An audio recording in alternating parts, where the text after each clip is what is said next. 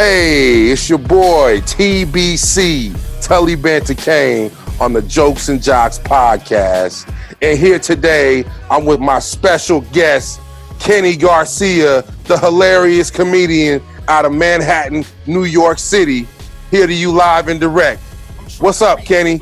What up, TBC? How you holding down? Hey, man, you know, another day, another dollar. Another day, another dollar. I'm happy to hear it, man. Hopefully many dollars. Yeah, more than yesterday, hopefully. Yeah, man, thanks for having me on the show. I'm happy to be a part of it. Yeah, man, did I get that right on the New York, the Manhattan, or are you from another part of New York? Yeah, so being from New York, I would never say I'm from Manhattan, but I would say I'm from we do neighborhoods. So I would say I'm from the Lower East Side of Manhattan. That's the way I would say it. The Lower East Side. Like Manhattan. I'm from the Lower East Side, baby boy. That's how we roll. So, yeah. But it is in Manhattan, so technically you were correct. It's just the way I would never say it that way, you know? Yeah, you got to keep it, somewhat credible, right? We rep our hoods in New York, you know? I'm on the Lower East Side. All right. That's what's up, man. So yeah, what was that like, man, growing up in New York? I know you've been all over the world and you've traveled. You're doing a lot with this comedy thing, but just a little quick tidbit on, what high school you went to or any of that. What was that like? I was literally just talking about this morning with a friend of mine. Do you remember those really terrible movies about high schools? Like with Jodie Foster with the metal detectors? I went to a high school like that in New York City. It was rough. This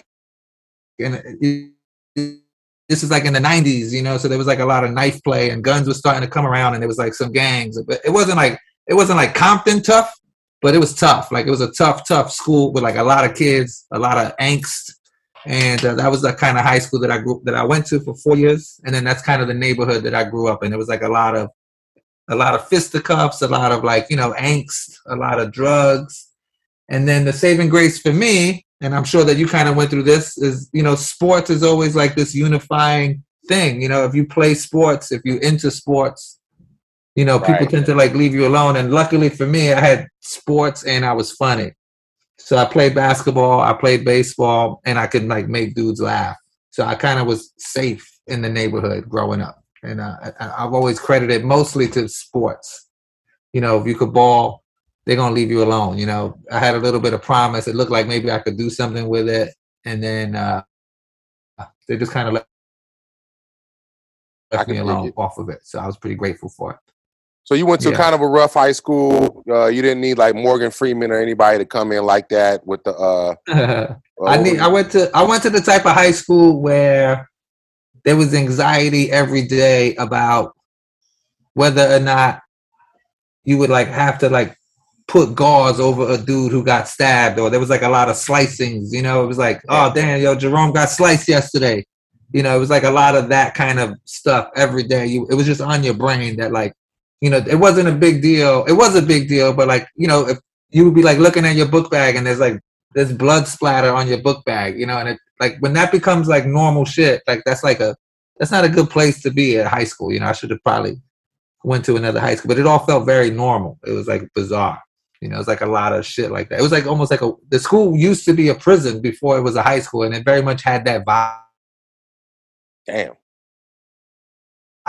It felt like you could feel it. It was a lot of tension all the time. And that kind of tension breeds, I think I credit it with my survival skills. That type of tension breeds anxiety or it can breed awareness. And I think that it just always made me aware. I'm always on my P's and Q's because you just never know when shit gonna go down. But that's it's not a good way to live in that angst, Especially but it humbles you too, when you get out of it. You can for real. You can for real. It's so true, and I think it also helps. I think men should be aware. I believe wholeheartedly that men got to be on their P's and Q's. And if you're not on your P's and Q's as a man, you get taken advantage of by the world. It's a tough world. So hell yeah. I've always heard that term P's and Q's, but what the hell does P's and Q's stand for? I got no clue. We should Google it. P's and Q's, right? Yeah, I don't even know. It's actually a really great question. Huh. We'll have to look that up later. So, yeah, I don't know. You Googling it now? We gotta look it up, man. I'm gonna have to look that up. All right. So, and then what happened after high school? Did you go right into comedy, or when did you know you was gonna be a comedian? So I got into comedy late. Most comedians get into it early. They kind of know. I didn't know I wasn't exposed to stand up as a kid. Like, you know, I've seen Eddie Murphy, Delirious. I thought you had to be a movie star to be a comedian. And then, you know, I started a life like right after high school. You know, I skipped college like most of the kids in my neighborhood. I met a lady. We stayed together for 12 years. We had a baby together. I started a small business with her. And then that got a little monotonous. And I was always funny. And then I met new friends who were like super into stand-up when I was like 30 years old. And then by the time I was 31, they had like kind of not necessarily convinced me, but like they had planted the seed about, oh, I could be a comedian. And then I went with another friend of mine to like an open mic. We just told jokes. And like we both were like so incredibly natural. Like you'll hear a lot of comedians talk all the time, like, oh, I killed my first time. And like, you know, I didn't kill and neither did he, but we did well enough where we were like, oh, we think we could like do something with it. And then more than anything, we were just having fun. And like, you know, when you have I had a real life, I had a daughter, I had a woman who essentially was my wife, and I had like a business going, and I just needed an outlet to do something creative. And stand-up became that. And then slowly but surely, I was falling in love with it. I started to get a little bit of success. Like probably a year or two into my career, I opened for Tracy Morgan a couple of times, which was like a really incredible boost to a career at the beginning of it. You know, and then being in New York, it's very competitive. There's a lot of phenomenal comedians. Like I started with Michael Che, who's on, you know, Saturday Night Live. I was with Pete Davidson, who's on Saturday. That's like Chris DiStefano, Sam Morril, Mark Norman. Like all these dudes are like killers. And, you know, like it's like I'm a competitive person. I got the sports background, so I never wanted to be left behind by the pack. And they've had like a tremendous amount of success in their careers, and like, you know, on paper, I would say they're way more successful than I am. But, you know, I think forging a career in comedy is hard. I do it full time, and I'm very proud of the fact that like I went from that to being able to turn it into a living where I can like pay for my house and I can like pay for my car and food on my tables, and my daughter got clothes, you know. So I feel like I've made it in the way that I wanted to make it, or that at the very least works for me. And you still making it. You still doing it. You still I'm still doing it. It's a hustle and it's fun. I like the hustle. I get to see really incredible places around the country. I also get to see really terrible places around the country, you know, but I go where the comedy clubs are. So, and I enjoy the life. I like the life of a nomad to a certain extent. It really works for my spirit, if you will. I like it. So what was your first like real stand-up moment? Like, did you open for somebody? Was it an open mic? Or, you know, what was your first experience? You said you had a homie, but where was that? Where was that at? New York? So that was in New York at a place called New York Comedy Club. And I went to an open mic where you would sign up. And New York is a crazy animal at that time. Like, you know, now like stand-up is like a little bit more of a, you know, common thing. Like everybody seems to be wanting to do stand-up. But at the time, you know, back in 2009, it was a little bit more of a novelty, you know. It was like a kind of a niche thing. But it was still a very packed open mic. And it was a bit intimidating. There was like so many people that I got to try to make these people laugh. And I could just simply remember just feeling so comfortable on stage. There were probably like 70 people at this open mic. You know, some of them were comedians and some of them were just people who wanted to see people suck at doing comedy. Yeah. And I just felt so incredibly comfortable. You know, my friend also had a little bit more of a stark experience where he was a lot younger than I am, and he had like pimples all over his face. You know, he had a ton of acne, and it was bizarre when he went on stage. He like looked handsome, you know, like the pimples seemed to go away. Like he also had the same experience I had, where he just felt so incredibly comfortable on stage. And I think having that partner to run with in the beginning was like important for both of us, where we were like, man, that wasn't supposed to feel like that, right? We weren't supposed to feel that comfortable. And the fact that like he was having a similar experience, you know, kind of emboldened my experience. You know, I can imagine that if he had like a different experience, I might not have enjoyed the high as much. Like if he was like, oh, I hated it, I was so nervous, yada, yada, yada. But we had the same experience. You know, we were tasting the same drug. And then, bro, we just each fell in love with comedy. And like, you know, that's just kind of what comedy happens, man. It just gets a hold of you and it becomes like a drug. So did you have like a bit already, or a bunch of bits already written out? Or was it like one of those things where you had to fill out the crowd, like, okay, I'm gonna. So I had like thoughts written. I definitely like had a game plan. I had like some idea of jokes, and I had the luxury that he has a really great beat on joke structure at the time. So I think he was just a devout fan of comedy. So he had like a really great baseline for like how to do it. It was just like having the skills to like make it funny. And we're both very naturally funny. So for me, I went on stage with like some things that I wanted to talk about. And then I was just kind of able to not necessarily freestyle, but just kind of make those thoughts funny on stage. They call it writing on stage. I didn't know it at the time, but that's essentially what I was doing. And here I am 13 years later. It's kind of the still way I produce material. I'll take a thought on stage, and it could be some of the thoughts are funny. And then what I'll do is like in the moment, I'm just naturally funny. I make my friends laugh. I make, and so when I take it on stage, I'll try to write it on stage. I'll record it and then I'll bring it back to the house. I'll like kind of sift through it. And then that's just kind of like the way that I write. I really envy the guys who can just sit in a quiet room and just legit take pen to paper and just write out a funny bit. I'm just not that way. My brain don't want to work that way. My brain is like more of like, it's like fight or flight with the jokes. I want to have that pressure of like seeing people trying to laugh or making them laugh, as opposed to like if you're in your room writing, it's making you laugh, but you don't know if it's going to make people laugh. So, yeah, I saw on your Instagram you had like a one of your stand-ups where it seemed like a lady was talking to you or maybe heckling you. Yeah, and you were talking something about like her relationship or like maybe that's why he doesn't want to marry you. You said something like, well, what was she saying to you? Like, I didn't get to hear what she was complaining about, I like talking to the crowd. I think most comedians like talking to the crowd.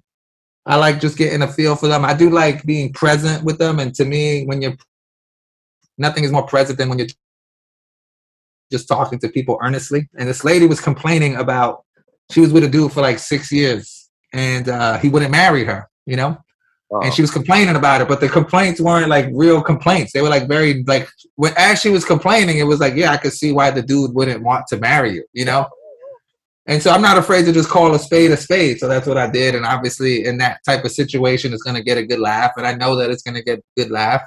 And I never want to be a bully on stage. So I also know that like I can read her energy and the way that we're interacting, that I'm going to be able to say what I'm going to say. And it's going to be taken as just kind of like me poking her. I never want to like push people on stage, but I do want to poke them. I'm like a little bit of a poker, that like I like being antagonistic, but I never want to be a bully with people. I want people pay money to come to the shows. I want them to have a good time. Right. But I think a big part of having a good time is being poked, is being teased. It's almost flirty, so like, it's like kind of all of those things I like to bring to the table when I do my comedy. Right. Well, especially when somebody sits in the front too, they kind of got to expect that if you guys catch eye contact or you're walking by them, or if they say anything, they're an easy target. Well, for me, I prefer to leave the crowd alone. I wrote jokes. I want to tell the jokes that I wrote. Yeah. But if you talk to me, I come from a place where I'm gonna talk back, and I'm not afraid to talk back, and I like talking back. So if you're going to talk, I think people, have kind of come to understand that like, oh, there's room for this at a comedy show to have these interactions with the comedians. And I think there's some beauty in that. But I also think I would simply prefer to just tell my jokes. Like, come to the show, enjoy the jokes that I wrote, and then let's go home, and hope. But there is a certain organicness to talking to people in the crowd. It's always going to be different.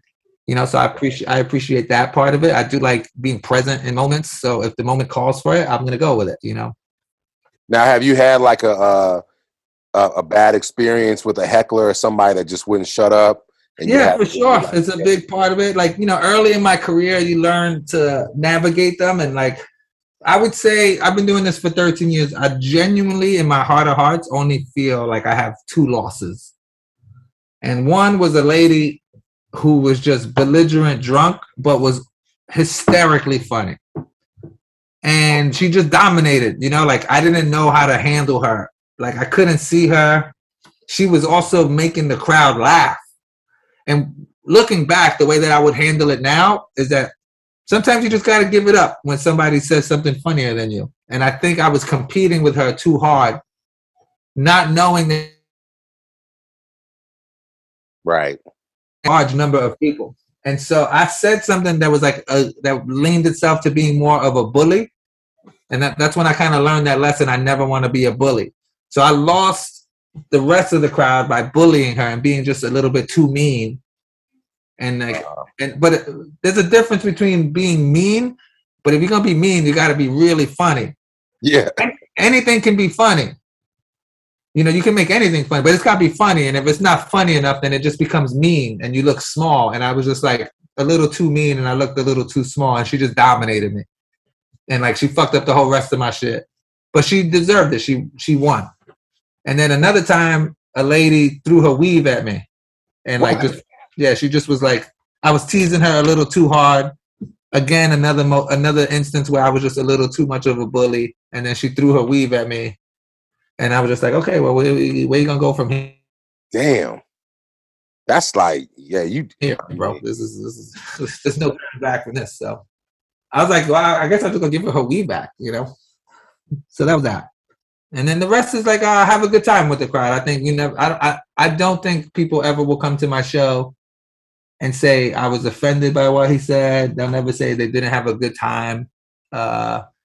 I think that's the thing that I'm most proud of is that the majority, like most people might leave and be indifferent about what I did, but you're never going to leave and be like, I hated that guy. You're never going to leave and be like, oh, that guy was mean. Or you're never going to be like, oh, that guy sucked. And so, you know, I'm going to give a good show. And my hope is, you know, people are going to be moved by what I did enough to want to come to the next show. And that's kind of like where I'm at in my career. Yeah. I mean, I'm a testament to that too. When I met you at Poncho's, I hadn't seen your set and you were kind of like, we were talking to Cody and we had a couple of jokes and I could tell you had like some edge to you where, you know, you weren't holding back on like anything. I think we were talking about prison or something. You made some jokes. And I was like, this dude's kind of like, he got an edge to him. Okay. And then when I saw you go up on stage, I mean, you had me rolling, bro. You had me in tears. I was like, oh man, this dude is really funny. Thank you, man. I appreciate that. And also Cody Woods, shout out to him. He's one of my favorite people in the world and then one of my favorite comedians as well. But I think of him as one of the higher quality human beings out there. And, you know, it is very much in line with what I think of him as a comedian. So has he been on the show as well? Yeah, he's actually was on the last episode. So I love Cody Woods. So it's perfect.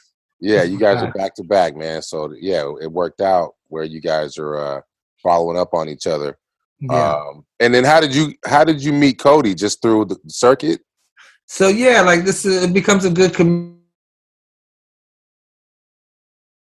I have a mutual friend named Sammy Obeid, who's out of the Bay Area as well. And I met Sammy in New York. Sammy's a good dude as well, very smart comedian. And Sammy put me in touch with Cody. And then Cody and I just kind of like, you know, really vibed and clicked. And, you know, we live on opposite coasts, but we do a good job checking in with each other. We're kind of in the same position where we're like, you know, we kind of feel like maybe we're stuck in no man's land a little bit, except, you know, I've been doing it a couple of years less than Cody. Mm-hmm. So Cody has like a little bit more of like, ugh, to him about it. Like it still feels icky to him, or it's starting to feel icky. At least that's the perception that I get from him. And for me, it's just like, I think I'm a little bit more, okay, I'm going to make it work with where I'm at. And like Cody's like in a different place with it, but you know. Well, he was saying the pandemic definitely like kind of shifted some of his goals of what he was trying to do. Good. In a good way? Well, it kind of like reshuffled the deck for him. And so, I mean, he's happy to be back out touring and doing his thing, but it definitely, you know, changed just and then the temperature of social media right now and TikTok and people's attention spans and, you know, what comedians are having to do now where outside of stand-up, they have to like be more present on social media and create a bunch of like clippity, you know, content. Yeah, it's a whole nother job. And like some people are really good at that other job of like generating shit on social media. And I think Cody has a lot of those skills. And I know for me personally, you've been on my Instagram, I have zero interest in doing that job. And that's what I'm aware that also hurts my career. But I'm just not going to do a job that I don't want to do. You know, I'm not going to say that it's integrity by any means, but really it just simply comes from, I've never done a job I don't want to do. And doing that job on social media is a job that I don't want to do, and I'm okay with the consequences of that, you know. So that's just kind of where I'm at, and I think Cody is like, oh, I'm gonna shift my shit to online stuff and do that job, and he's really good at that, doing that job, and I think he'll find some success there. And I just know, for me personally, I just don't want to do the job. Yeah, no, he doesn't really like it either. I mean, he's kind of said what you were saying, where he's more like, he likes to be out in the public. He likes to be in front of crowds as opposed to just a screen and hoping that people laugh from the other side of the screen. You don't even get to really hear people's reactions. I also don't want to share that much of my life with people. I'm not necessarily the most private person, but there is something about being private in the world and kind of moving in a way that works for you. Right. Every minute of every day just don't work for me. Yeah. Like, I feel like I'm doing special things, and it's kind of earned, and we kind of lost that a little bit in this world where, like, if you're sharing shit with everybody, what's reserved for the special people in your life? Exactly. Yeah, people get consumed by it too. I mean, they think that they're supposed to just completely, let everybody know what's going on, or try to force their life on other people, and it's really not that serious. Really, people. Yeah, it's bizarre how, like, in this level of importance we've placed on things that are just completely irrelevant, bro. Like watching people take pictures of their food. Like, yeah, bro, I give a fuck about your avocado toast, bro. Right. Yeah, every meal. I mean, if it's something like, every now and then I'll put something in my story, it's got to be extravagant, though. And even then, it's but to me, it's also got to be about the people that you're with. Right. Yeah, the whole experience. To me, it's the whole shit. It's the totality of, and to me, that's completely fair and fine. But it's like, yo, bro, it's 11 a.m. It's me and you. It's just avocado toast here, man. Like, come on. Like, you got orange juice too. You think people don't have no orange juice? Yeah. Right. Nah, yeah, the food posts can get a little extensive. It's weird, man. But it's just that's the way that people want to stay engaged with each other, and it just, I'm 43, and I'm aware that this is the way the world works with TikTok and Instagram. I'm not fighting that by any means. I just know that it don't work for me, and if something don't work for me, I'm comfortable not doing it, and no matter the ramifications. You know what I'm saying? And I think that's the beauty of it too, is that you can just scroll on or unfollow. Like, you don't have to, nothing has to be forced on you that you don't really want to see. You could just keep it pushing. So if that's if you've been to my Instagram, you can see I follow 4 people. I'm not into it. Right. And like all of my friends are like, follow me. I'm like, dude, I have your phone number. I'll text you. Yeah, I feel it. Well, you're 43 too, man. I mean, Instagram's only been a thing, I would want to say, for like the last maybe 4 or 5 years. It's crazy. When I was in the NFL, there was no social media, right? And I kind of wish it was, but I'm actually glad it wasn't, because of the kind of, there's things that happen outside the stadium, things that happen outside the locker room, where you want that privacy. And I think, it's also, it's important to protect sacred things as well. And there's a notion of, like, I think I remember Antonio Brown got in trouble with Mike Tomlin, where he was recording shit and posting it. It should be intimate. Some things are reserved that are earned. It's a privilege to be in your locker room. And I think that's what Antonio Brown missed. And I think the fans loved finally getting a peek into that world. And I sided with Mike Tomlin. It's like, yo, bro, this is a cathedral in here. You got to earn it in here. You can't just be giving it away. And there's a way that we're going to speak to each other in here that's reserved for us. And I think, like, in a nutshell, that's the thing that I'm saying about, like, the special moments. Like, yo, let's have the special moment just for us. And it's less special when you share it with everybody else. And, like, in a nutshell, that's where I'm coming from on this social media stuff.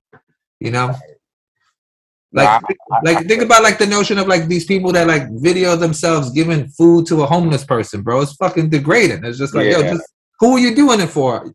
Are you doing it for you, or are you doing it? And I get that the unintended consequences that a homeless man gets to eat, but it's like, why are we degrading these? Let that be your moment between you and the homeless dude.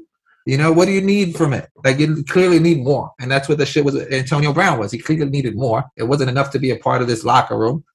And, to me, I was like, I was with Mike Tomlin on that. I was like, yeah, man, let's get these phones out of here, bro. Yeah. Well, that like button is a dangerous button, man. Oh, yeah, it's the worst. People live their whole lives based on a like or a follow or a view. And it gets so true. People get caught up. I mean, that's why I was saying, I have fans that watch me play football, and I may only have, a couple thousand, 3,000 followers on my social. But I know in real life, I mean, there's players that didn't even play as much as me or did as much as me with 50, 60, 100, 500,000 followers, and that's great. But when you get caught up in how many followers you have and how many likes you're getting on a post, that's when I think it becomes a problem for people. I do it for like my family, my friends, people who know me. They can get a glimpse into my life. And I'm sure the people who follow you, and I'm sure they appreciate the transparency and authenticity and like what you're sharing, because they do feel special with it. It don't feel that everybody has access to it. Right. But you can't see it all, though. You got to, like you said, you got to keep some of these things, private. You got to, or you lose all your privacy. You lose yourself. Yeah, and then they'll complain about like, oh, I don't got no privacy no more. It's like, yeah, bro, you just fucking show me what your bathroom look like when you take a shit. Like, yeah, what do you expect is gonna happen? Well, that's on another point. That's what happened to the Pop Smoke, right? The rapper. He was posting like somebody was following him on Instagram, and they saw his address. And they pulled up on him and killed him in his Airbnb or whatever he was at. Yeah, it's wild. Sharing too much, man. Sharing too much. So, but yeah. So let's switch gears on. We talked a little bit about your life, the comedy circuit. I know you said you're in the sports. Are you you got like being from New York? Are you like a Brooklyn Knicks fan? So unfortunately for me, I come from a place where the Nets was in New Jersey when I was a kid, so I'm a natural Knicks fan, live and breathe, diehard Knicks fan, glutton for punishment. But I am one of those fans that I will root for other New York teams. I'm not one of those crazy. They're not the enemy to me. I will root for the Nets. But if the Nets and the Knicks are playing, I'm rooting for the Knicks. And right now, I am rooting for the Nets. It's hard not to be a Kyrie fan. For me personally, I dig the way the dude balls. I think he's a genius. Yep. I mean, obviously Kevin Durant is. So I'm rooting for them. It's just not looking good, man. The Celtics they play too much D. The Celtics are wanting to play D every possession, and I think it's same with football. Right. Defense wins championships, man. So I just don't think the Nets play enough defense, and the Celtics are trying to play defense every possession. So as much as I think the Nets I'm rooting for them. I just don't think that they could pull it out. Right. And in football, you the same way? You were a Jets or a Giants fan? I'm a Giants fan. In New York, you're usually just Giants, Knicks, Yankees, Rangers. And if you're not rooting for those teams, then you automatically root for all the other teams. So you would root for the Mets, the Nets, the Islanders, and the Jets. So that's like the B team. So in New York, what it is that if you're born out in Queens, if you're born in certain parts of Brooklyn, you're going to root for the Nets, the Mets, and the Jets. And then if you're like from Manhattan and the Bronx and Staten Island, you're going to root for the Yankees, the Knicks, and the Rangers, and so on and so forth. It's just weird how it like breaks up into those two little factions. That is weird. So but it seems like the other ones are more successful team. If you say I'm a Yankee fan, that also means you're a Giants fan and a Knicks fan. Yeah, so but that's the thing. So the people who root for the Mets and the Jets, they kind of have that misery loves company shit, But now all of the New York teams suck. It's bizarre how we can't have a successful. We're in the biggest market and we haven't won a championship in years in any sport. I think the Giants or maybe like the Yankees, like back when it was like 2005, 2007 or something like that. It feels like it's been forever. So. Yeah, I mean, probably a lot of people have passed away too if one of those teams wins. I know when I first came out to New England and the Red Sox were going through the curse, when they finally won the World Series, they said like thousands of people passed away like that week. Yeah, they were ready. Now I can go. Were you on the Patriots when you guys lost to the Giants in the Super Bowl? No, I missed. So strangely enough, when I went to the 49ers, they went undefeated that year. You're breaking up. Can you hear me? Yeah, I can hear you now. So they went undefeated. That was one of my favorite Super Bowl years. The Patriots was undefeated, and the Giants beat y'all in the Super Bowl. Right. Yeah, I was on the 49ers. I mean, we didn't even make the playoffs, but I at least dodged the bullet of going undefeated and losing in the Super Bowl to the Giants. So I'm really good friends with a lot of Boston fans, and one of the questions that I would ask them, and it's pretty fun, I'd be curious what you think their answer would be. But I said to them, if I were to trade you that you could win the Super Bowl for the undefeated season, but instead you got to give me back when the Yankees blew the 3-0 lead to the Red Sox. Ooh. So the Yankees, and I would say, which one would you rather have? Do you want to have the Super Bowl? What do you think what do you think the Boston fans would be? What do you think their answer would be? They want that Super Bowl, undefeated. No? Dude, 100%, they're like, fuck that Super Bowl. Fuck the Yankees. I would never trade. That's the greatest sports moment of my life. When the Yankees were up 3-0 and we came back, I'll give you my kids to have that moment for forever. They just want it. They'd be like, you could trade me nothing to have that back. I want that for forever. They love baseball. It's a baseball town. It is. And they that Yankee shit, the fact that they came back on the Yankees, they want it for forever. And I thought that undefeated football season, they were like, what do we care? We got 6-7 other rings. We don't care. Fuck that Super Bowl. I don't give a fuck. I want that baseball shit. So it's pretty interesting. No, that rivalry, I mean, and it's a bigger rivalry, I would say, than the Patriots-Giants, the Red Sox-Yankees, I mean, it's not even a question. It's a big, big rivalry. Yeah, so I guess I can understand that. But I was a little surprised that naive, because I was like, man, that undefeated with the Super Bowl, that's like history. That's you never get that anywhere else in the world. Like, that's the only one you get as a Giant fan, I was even, because it's hard not to respect Brady. So I was like, and I like legacies in sports. I think most fans do. And I was like, man, that legacy of undefeated with the Super Bowl ring, he would have 8. I would be like, that's pretty intense. But it seems like that season has kind of become irrelevant now in like history. Like, no one really whatever. It's pretty bizarre to me. I mean, I think that's why Brady's still chasing it too, getting that 8th ring, because, nobody really wears a ring on their thumbs. So, like, to be able to just throw up the four on each ring, on each hand, that's pretty good. I think that's the completion he's looking for. Yeah, I mean, it's pretty incredible the career he's having. And you're down there in Tampa too. You ever get to any of those Buccaneer games? Yeah, I've been to 2. I'm actually friendly with the long snapper on the Bucks. I mentioned the other day I had a show out here on Wednesday, and him, the place kicker, and the punter came out to the show. They're in the middle of OTAs right now, so I thought it was kind of hilarious to like look out into the crowd. The long snapper is the only like kind of dude who's even relatively big, but the other dudes, as the place kicker and the punter, you're like, yeah, these are just normal sized dudes. And like, when I'm around you, it's like, oh, this is like a big fucking brooding kind of man. You look different, you move different in the world. So I think when people see you, the presumption is like, oh, you definitely like. But you see a punter, you're like, yeah, well, you work for a bank, bro? Like, who are you? And it's like, oh, no, I'm a punter. And it's like, oh, shit, that's incredible. But, yeah, so they came out today. I'm friendly with them. I went to a couple of games to watch them play. It's so much fun. There's just nothing like at a football game, man. Like, the fans are just so rabid. The fact that the intensity of what you guys are doing out on the field, the sounds. I've always been enamored by the sounds. If you get people fortunate enough to get close enough to the action, the violence. Every play, bro, the helmets, the crashing, the shoulder pads, like I don't know how you guys do it, man. So it's really a feat to behold. To me, just listening, I could just listen to a game. Yeah, I mean, that's why I'm glad I'm on the other side of it, man. Because what do you miss about it? The biggest thing I would say is it. I asked this question to. You asked this question to who?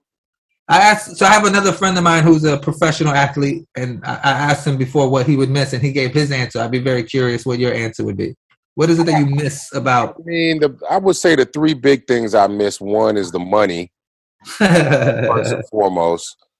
Secondly, I would say just the locker room, being with the guys.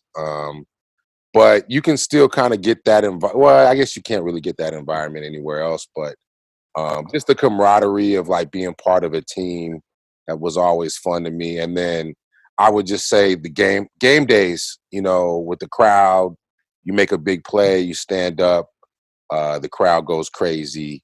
Those were, especially winning a game and walking off the field and the fans are screaming your name and throwing you jerseys and signing. I mean, just being with fans and having fans, I would say after a game is definitely the stuff I miss the most. So it's literally the same exact answer he gave, but he only gave the two. He said, I miss the money and I miss the locker room. Huh. Yeah.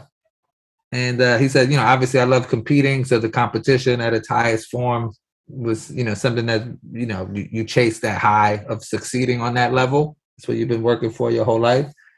But he said, the things that felt the most special to him were the paychecks and the brotherhood, the competing, the traveling, the chats that you have in the locker room, the intimacy, all of that stuff. And it really resonated with me.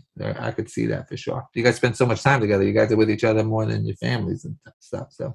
Yeah, I mean, and it's crazy to see guys like Tom Brady or even like, Gronk or Julian Edelman. I mean, these are guys who, are super ultra famous. But to me, they're just like my teammates. They're, to other people, they're like, oh my God, you played with those guys? Oh my God.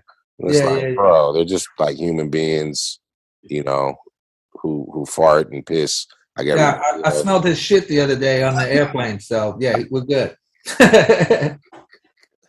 It makes me think though, I wish I would have, had I known, I would have probably brought a jersey or like a rookie card in the locker room and have them sign one every day, because them things are selling for crazy money right now. So I wish. But I'm sure there was some competitiveness in you where it was like, well, they should. But I'm sure there was a competitiveness in you though too, where they were like, yo, they should be bringing my rookie card in here for me to sign. You know what I'm saying? Yeah, exactly. I mean, at the time, you're not thinking like that. You're not thinking like that. So. But yeah, man, I mean, it was a great experience. So, I definitely miss those things. But I'm also glad to be just on the other side of it now. Yeah, for sure. And watching. So, but cool, man. So look, we at that part of the show where I'm gonna hit you with the rundown questions. Let's do it. Every guest gets to have it. So it's now your turn, Kenny. Let's go. So with no further ado, the first question. I ask everybody. Everyone gets the same first question. Let's see if you answer it like everybody else. Would you rather be a bird or a fish? I feel like everybody gonna say what? Say bird. Everybody likes flying around and having that view. I think everybody's answer is gonna be bird. Nobody wants to be a fish. Fish feel vulnerable to me. So I think whereas a bird feels a little bit more, you got a little bit more control. So yeah, I'm gonna say a bird. I want to be a bird. Everybody's a bird so far, man. And you can remix it like, would you rather be like a dolphin or a shark or like an eagle? I mean, I'm gonna be an eagle. I want to be an eagle. You still want to be an eagle? See, yep. Everybody. There's something about flying, man. There's a freedom in flying whereas if you're a fish, you feel a little bit restricted, to your things. You're in the ocean. You're a little bit vulnerable to other fish. There's always a bigger fish. Birds don't feel as vulnerable to me. Fish feel vulnerable to me. I don't want to be vulnerable ever. Okay, I respect it. Great question. All right. Next question. Would you rather talk like Yoda or breathe like Darth Vader for the rest of your life? Damn, dude, that's a great question. I mean, I like sleeping. Darth Vader feel like he got sleep apnea, like just while he awake. So I want to be able to sleep soundly. I think sleeping soundly is the key to life, and getting a good night's sleep. And if you got sleep apnea, I don't think you're sleeping soundly. But I also do like communicating. It's what I do for a living. But I think there's be some intrigue if I'm like talking every day like Yoda. So I'm going to go Yoda. You're going Yoda. Okay. Yeah. All right. There it is. Next question. Would you rather get your wisdom teeth pulled or your butt cheeks pierced? Yeah, dude, you can pull these wisdom teeth, man. I ain't trying to fuck around with no butt cheeks and pierce things and things getting up in there. Like take these wisdom teeth out, throw some Novocaine on there, and let's keep it moving, and let's keep these butt cheeks unpierced and unblemished. All right. That's respect. Next question: would you rather lose the ability to lie or believe everything you were told? So I'm losing the ability to lie or believe everything. I know, I would rather. I don't want to believe everything that I'm told. I think a healthy level of skepticism is good to have. It protects you. So, yeah, I'd rather have the other one. I'm a fairly straightforward person as it is. I'm not afraid to tell people the truth. So, yeah, you can take the ability to lie because I don't want to be gullible. I don't know if you could pick up the theme. I come from a rough place. Vulnerability is weakness, and weakness means death. So I'm trying to stay as strong as possible, bro.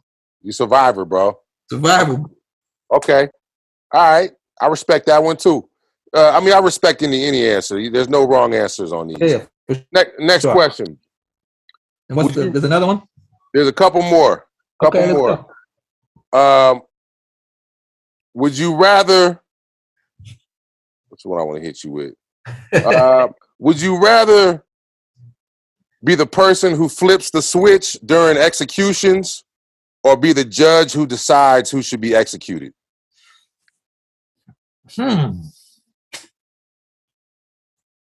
So there's a certain level of accountability that I like from the judge that the dude who flipping the switch doesn't have. When the judge is given the sentence, he's looking the defendant in the eye.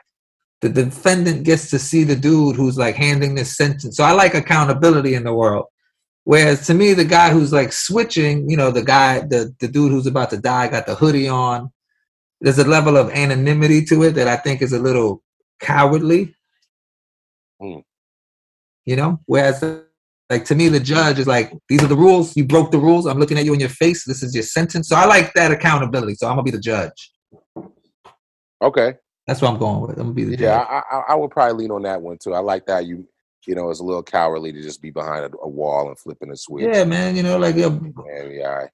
But if it was somebody who if it was personal, it might be a little different. Nah, man. If it's personal, I still want to be the one telling them, oh, you're going to jail. You fucked up. This is not on me. I'm not doing it because you didn't do nothing wrong. These are the rules. You broke the rules. These are the rules we set. You broke the rules. This is your punishment. I'm cool with that. And you can look me in my face. I wish I didn't have to do it, but these are the rules. We gotta live by rules. I feel it. Okay, last question then. I'll hit you with the last one. And I probably already know the answer to this, but we're gonna ask it anyways. Would you rather live, and you only get two choices. Would you rather live in New York City or Los Angeles? New York City, no question, bro. I will say in New York has lost its soul to me a bit. I think New York has sold its soul to commercial shit. So really quickly, I grew up in New York City, and my friends, when I became older and I started traveling and I would see an IHOP, and I would be like, yo, I never ate at IHOP. I've never been to Dairy Queen before. I've never been to any of these like quote unquote suburban chains. And they would be shocked. And I would say to them, dude, I'm fucking from New York City. We don't eat at IHOP. We go to the diner. We go to like the mom and pop spots. And now New York commercially has changed. There's IHOPs everywhere. There's Starbucks everywhere. There's McDonald's everywhere. It's like the rest of the world. So that saying of like, if you can make it in New York, you can make it anywhere. It's no longer true. New York has set itself up to be the easiest place to live now. It has everything that you have from the place that you came from. It's now in New York. They've turned New York City, Manhattan especially, into one giant college campus. And to me, the fact that they've done that, New York has lost its soul, but it still has like the shell of it. So it's pretending to be what it was from way back when. It's like this nostalgia shit. So like that bothers me a bit about the place where I grew up and what I love. But that being said, the energy of like the amount of people, the walking, like I think the people watching, the things that you learn while moving and walking and the discovery, I think is just, it's it's still more of an organic place than LA to me. Simply because people are just walking around so much. There's just bound to be more organic things that can happen in New York than can happen in LA. One of the beauties of New York, I just went recently, we're just walking out of the train and you bump into a friend. So you have an agenda where your day's going to lead you this way. And any small little confluence of events, you end up at like some speakeasy later that night where Prince is playing music. You know what I'm saying? Some weird shit like that when I was a kid. So, I think that's the beauty of New York. I like that. Shout out to New York. Okay. Well, here's the moment of truth, and it's the last question I ask everybody. Everyone's is a little unique, but I'm going to go ahead and ask you, as a comedian, what would be your dream venue to perform at, and who would you share the stage with? Well, being from New York City, it would have to be Radio City Music Hall. Just like kind of the history there, the amount, it's 12,000 people, the energy, the performance that have gone through there. And who would I want to perform with? Yeah, like if you had like an all-star comedy jam, like who were your other comics that you would want to grace the stage with? Doing comedy is very much a solo venture. So, like, for me, it would be like whoever. Let me think here. I'm going to try to give you an earnest answer. I have guys that are like my favorite comedians who I enjoy. But, I think I come from sports. So, things are about complimenting each other. Like, I think you could have 2 all-pro tackles, but. Or you could do a solo too. If you just say, "Hey, I want to be by myself." Then I want to be up there by myself. I want to be galvanizing the crowd. I want to get them all moving. I want to get them all shaking. I want to touch their souls, and I want to do it by myself. I'm a solo act, baby. I love it. Yeah. All right, man. Well, that's a great answer. Thank you, man. That's our show. Y'all can check out Kenny Garcia on his. This was a lot of fun, man. I had a really good time. That was great, man. And you were on IamKennyGarcia.com, right? For any future. IamKennyGarcia.com. If you go to Facebook, it's I Am Kenny Garcia. If you go to Instagram, it's I Am Kenny Garcia. If you go to Twitter, it's I Am Kenny Garcia, because I am Kenny Garcia. Yeah, you are. My brother. Hey, well, I appreciate you, man.